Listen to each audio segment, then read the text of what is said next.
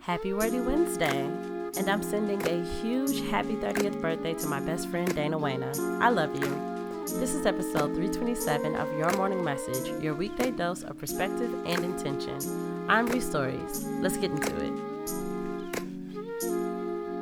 Message number 1. The unwanted space could still be a step in the right direction.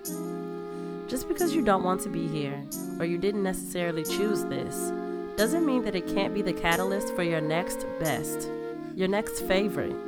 This could be leading you there. So find a way to be thankful, to muster up some joy so that you are even more easily guided to what's unfolding next. Message number 2. Be more active in your appreciation. How can you kick your gratitude up a notch? Who can you give thanks to? What creative ways can you do it in? Handwritten letter, surprise flowers, cooking someone you love and appreciate a meal. These are just suggestions. You think of some too, then make them happen. Message number 3. See yourself from another perspective. Not for long, but for a moment or two. Ponder on the way you're seen by someone else. Try to really empathize, really get in their shoes, and feel your energy from where they stand. Can any changes be made? Make sure.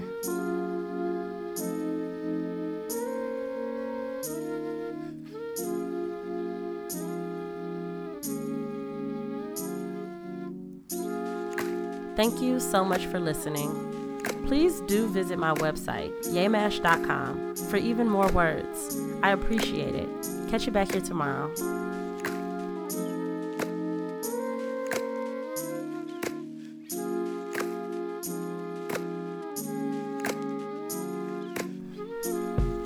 Your Morning Message is written, produced, hosted, and edited by me, Bree Stories. Follow me on Instagram at Bree.stories and on Twitter at Bree_stories. Music by Kenneth Leffridge. Follow him on Instagram at Kenzino91. That's KENZINHO91. Thank you.